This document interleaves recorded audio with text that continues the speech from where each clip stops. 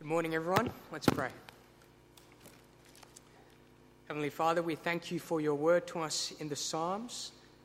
This morning, we pray that you would help us to hear, understand, and respond to your word. And we pray this in Jesus' name. Amen. Well, a few years ago, my wife and I went to Tasmania for a holiday. And we love hiking. We love hiking up mountains. And so we went to Cradle Mountain, and we spent a day. We did a hike that took us to the summit of the mountain and back down. Now, it was a very challenging hike, not only because it was very steep, but because the weather was very unpredictable. So as we were making our way up the mountain, it started raining.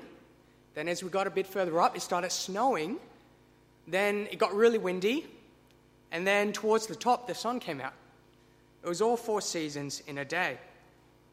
At one point in the climb, it got really windy, so we took shelter in a hut. And there were actually many huts like this one, all in that region, because Cradle Mountain is the start of another big hike called the Overland Track. Now, Shiv and I didn't do that track, but we read about it. It's a 65-kilometre, 6-day hike.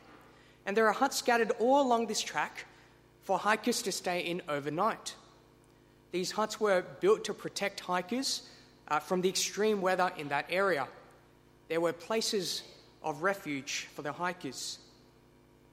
Well, in Psalm 46, we're told that God is our refuge. In the very opening verse, the psalmist declares, God is our refuge and strength, a very present help in trouble. God promises to protect us in times of trouble. But it doesn't always feel that way, does it? You know, in times of sickness, we pray to God for healing, only to receive more bad news from the doctor. In times of financial hardship, we ask God for provision, only to discover more unexpected costs. In times of stress, we ask God for relief, only to see the work pile up even more. In times of conflict, we ask God desperately for reconciliation, only to see relationships break down beyond repair. It begs the question, doesn't it? Is God really our refuge in times of trouble? Can we really trust him to protect us? Well, in Psalm 46, the psalmist is absolutely confident that we can. We can trust in God's protection. And so let's have a look at what Psalm 46 has to say about this. And there are 3 points on your outline, which follow the structure of the psalm. First, God's protection in the face of natural threats, verses 1 to 3. Second, God's protection in the face of national threats, verses 4 to 7. And third, the psalmist ends with a call to pay attention in verses 8 to 11. So first point, God protects his people in the face of natural threats. Have a look with me at verse 1. He says, God is our refuge and strength, a very present help in trouble. Therefore, we will not fear, though the earth gives way, though the mountains be moved into the heart of the sea, though its waters roar and foam, though the mountains tremble at its swelling. Now, what's the psalmist talking about when he says that the earth gives way? Well, he completes the picture for us if you keep reading verse 2 and 3. He's talking specifically about the mountains crumbling into the sea as the waves batter the coastline, batter the cliffs, and then they collapse into the sea. Now, we often think of the sea as a very nice place to relax and unwind, don't we? After all, we pay lots of money to live by the sea. We take holiday cruises. We love going to the beach, especially this time of the year. I love going to the beach. Two of my friends and I used to love going to Collaroy Beach because we had two things in common. First, all three of us loved fishing.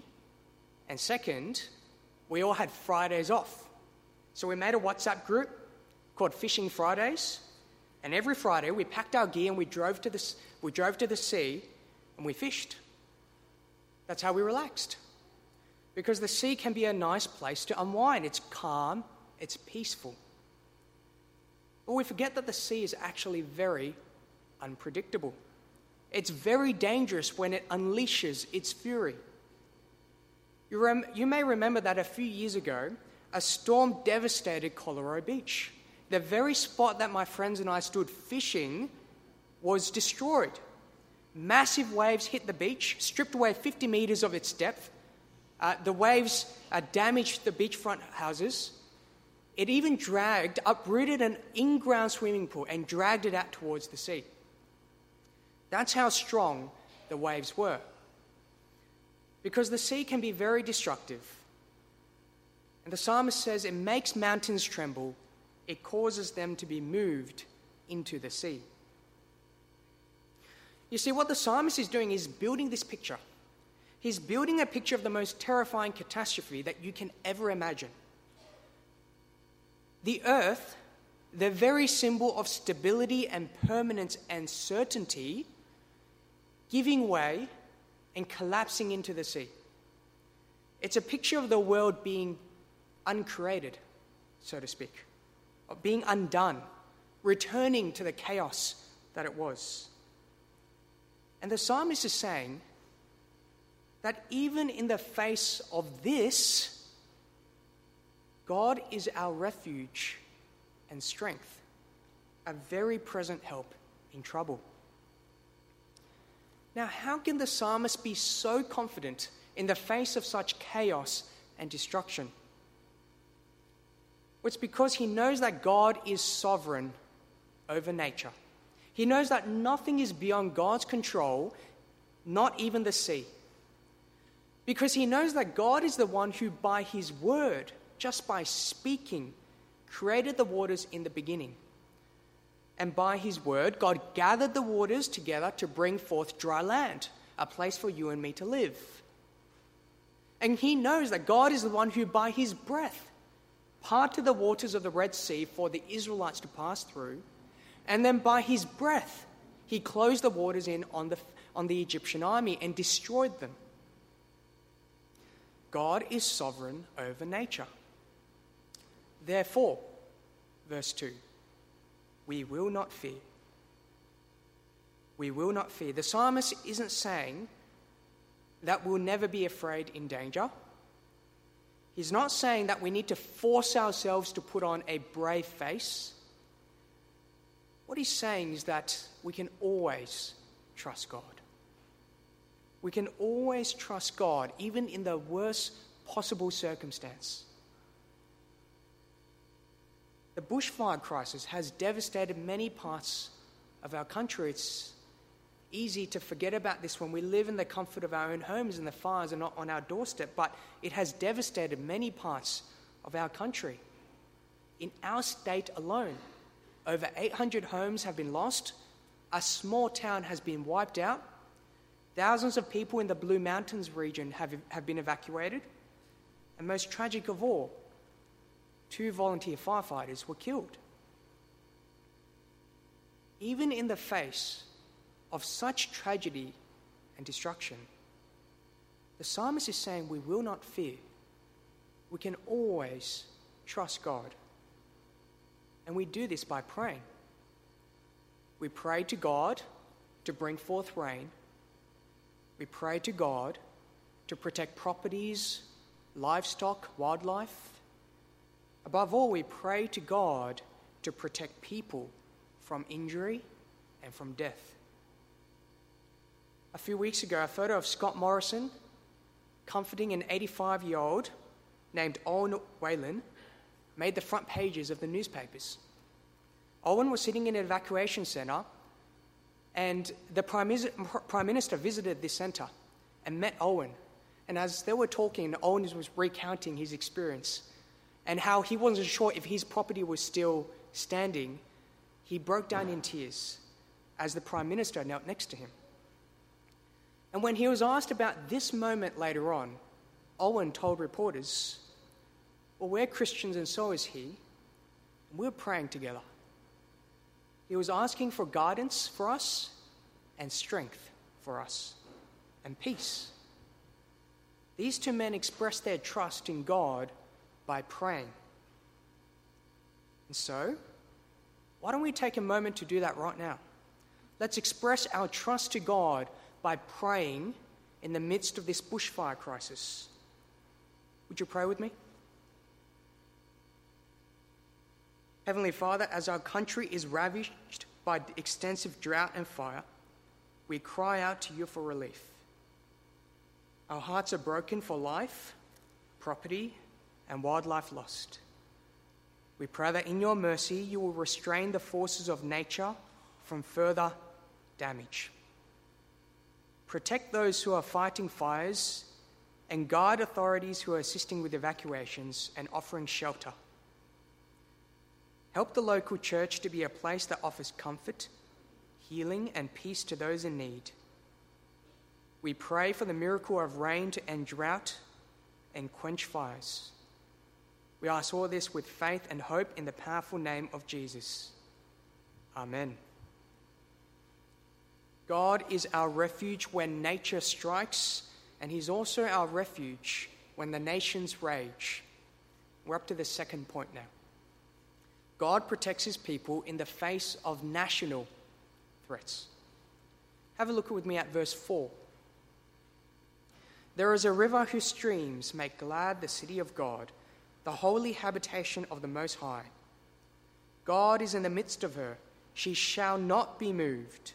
God will help her when morning dawns. The nations rage, the kingdoms totter. He utters his voice, the earth melts.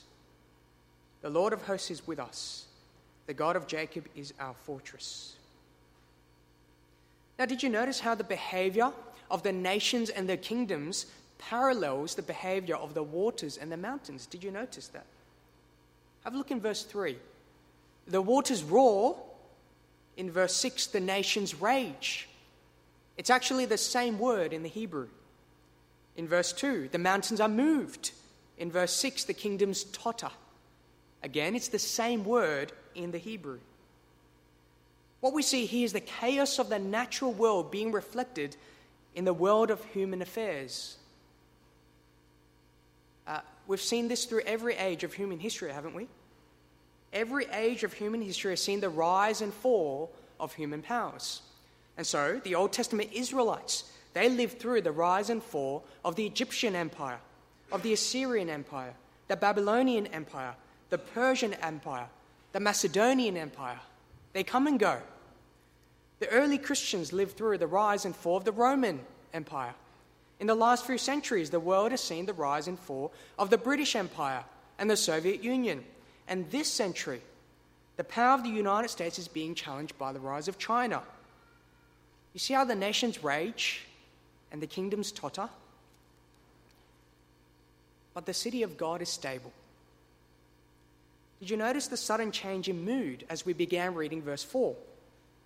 From the roaring waters of the sea that batter the coastline and topple mountains, we come to a river whose streams make glad the city of God.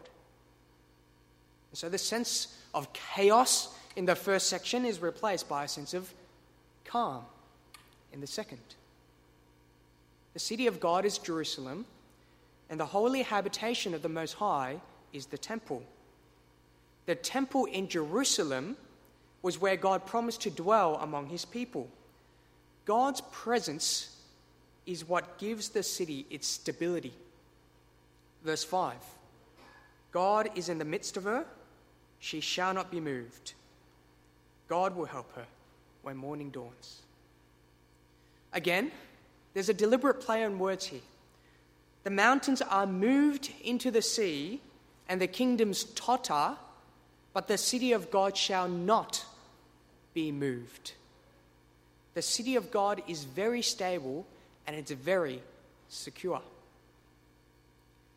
I was watching a documentary the other day on the White House. The White House, as you might know, is one of the most heavily protected buildings in the world. Did you know that on the ground, it's protected by a 2-meter high steel fence, which is currently being replaced by a 4-meter high steel fence? It's got bulletproof windows, infrared sensors, and an army of Secret Service agents. That's not all. In the air, it's protected by drones, a 25-kilometer radius no-fly zone, and surface-to-air missiles. It's one of the most secure buildings in the world. The city of God is secure, but not because of the strength of her walls or her fortifications, but because God himself is in the city. God is in the midst of her. She shall not be moved. God's presence is a fortress for his people. Verse 7, the Lord of hosts is with us. The God of Jacob is our fortress. He's the Lord of hosts because he commands the armies of heaven. And he's the God of Jacob because he's always faithful to his promises. This God, who is strong and faithful, is with us as our fortress. This is the kind of refuge that he is. Not a flimsy tent, not even a sturdy hut, but a mighty fortress. We're supposed to think of the image of Helm's Deep or Minas Tirith. How can the psalmist be so confident? Because God is sovereign over the nations.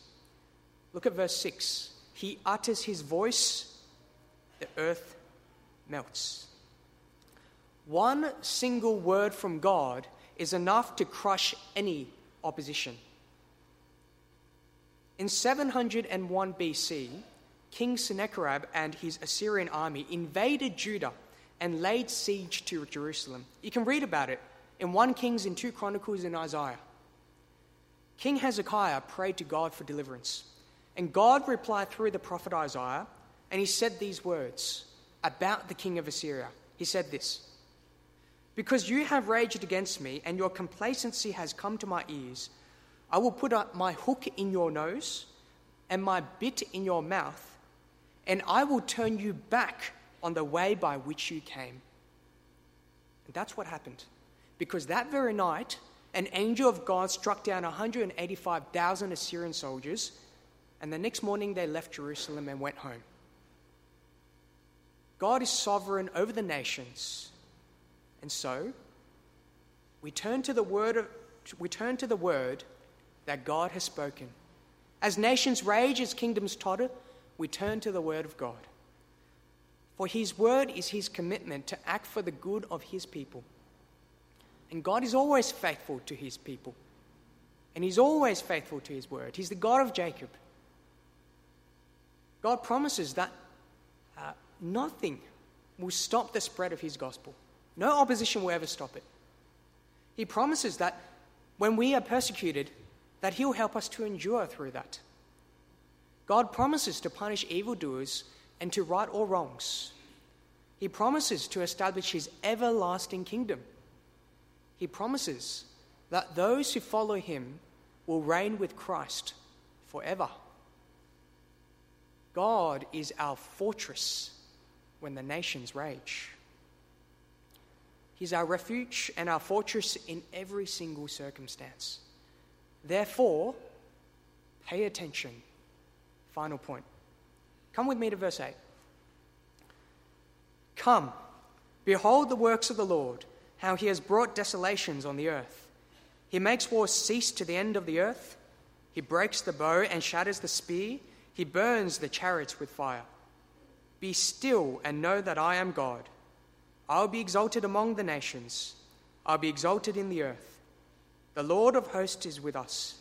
The God of Jacob is our fortress. In this section, there are 2 commands to pay attention. The first command is from the psalmist in verse 8. He says, "Come and behold the works of the Lord, how he has brought desolations." Now, it's not immediately clear what the desolations are, but the immediate context seems to suggest that they're connected to God's action in stopping wars. God brings desolations as he breaks the bow and shatters the spear and burns the chariots with fire. Think of the Red Sea, the crossing of the Red Sea as an example again. How did God stop Pharaoh's army? How did he stop them? He stopped them by closing the waters on them, leaving none alive. It was a great desolation. In any case, what's clear from these verses is the result of God's action. No more wars, no more conflicts, no more fighting. Come and behold, God brings desolations and stops wars. But Israel didn't see everlasting peace. And you and I don't see everlasting peace. We want world peace, but it's very clear that we don't have it. You know, the United Nations was founded after World War II for this very purpose, to maintain international peace and security. To do this, they have a Security Council, a peacekeeping force, a peace-building commission, a peace-building fund, a peace-building support office, but we still don't have peace. The world continues to be filled with war. So, is the psalmist wrong? Has God failed? We'll come back to this in a moment. Let's look at the second command from God. And it comes in verse 10. God says, "Be still and know that I am God." Now, who exactly is God talking to here? Well, he's talking to the nations. He's saying, be still, stop what you're doing. Know that I am God. Submit to my rule, because I will be exalted. And God's exaltation will be complete. It's among the nations and in the earth. It's like the final scene of The Lion King. Do you know the final scene of The Lion King? Simba ascends Pride Rock and he lets out a mighty roar. He's defeated the enemy. He's brought peace to the Pride Lands. He's announcing his exaltation as the undisputed king. And then all the animals come and acknowledge his rule. God will be exalted as the undisputed king of the universe. He will subdue those who continue to rage against his rule. Do you continue to rage against God's rule? Do you continue to live your life your way without God? Because God's word to you today is stop. Stop raging against his rule, like the seas raging against the mountain. Stop pretending that you are God and he is not. And know this, God is God. He will be exalted. So submit to him as the undisputed king of your life.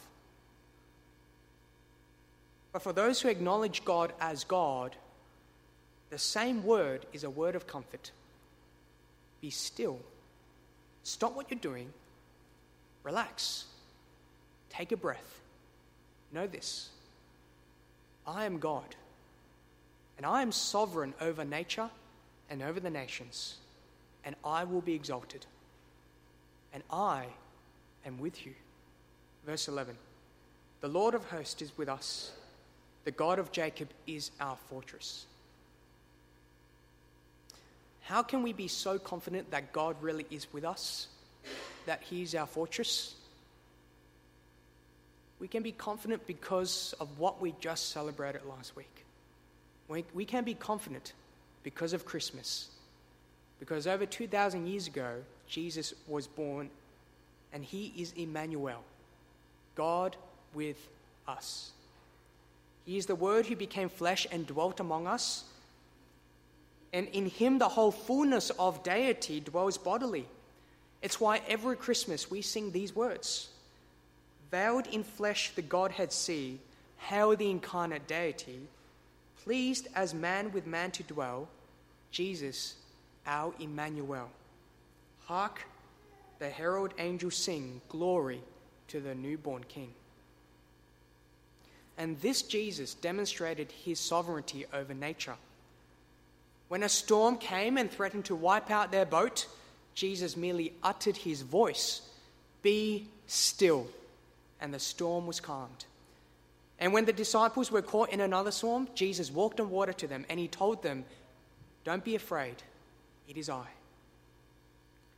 And Jesus demonstrated his sovereignty over the nations, did he not? It didn't look like it. The Jewish people condemned him to death. The Roman authorities turned a blind eye to what was happening.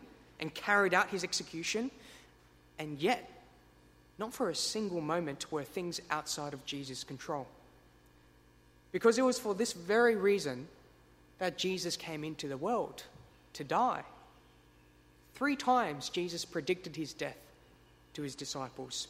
And after he rose from the dead, he commanded his disciples, and he said this: "All authority in heaven and on earth has been given to me. So go and make disciples of all nations." And then he promised his disciples, "I am with you always, to the end of the age." Jesus has been exalted as the undisputed King of the universe, so that at the name of Jesus every knee should bow and every tongue confess that he is Lord. And this will happen when he returns, which brings us back to the issue of peace that we raised a moment ago. The promise of Jesus' return assures us that God has not failed, because Jesus will return to bring those who belong to him into his kingdom of peace. God has demonstrated his commitment to us in Jesus. He sent Jesus to die for our sins. Jesus has been exalted as the undisputed King, and he will return to bring us into his kingdom of peace. So, we can be very confident that the one who is sovereign can and does and always will protect us in times of trouble, because he's always with us. He's with us in the wildest storm. He's with us in the fiercest battle. He's with us in all of life's troubles. He's with us as our strong refuge and mighty fortress. Let's pray. Heavenly Father, we praise you, for you are Lord of the universe. You created all things, you sustain all things, and nothing is beyond your sovereign control. And so, Father, even in the face of the worst crises, even when the world is collapsing around us and the ground beneath us is giving way, in all of life's troubles, please remind us that you are sovereign and that you are with us, and give us the confidence to persevere and to trust in you, for you are with us and on our side, and you are always protecting us. Amen.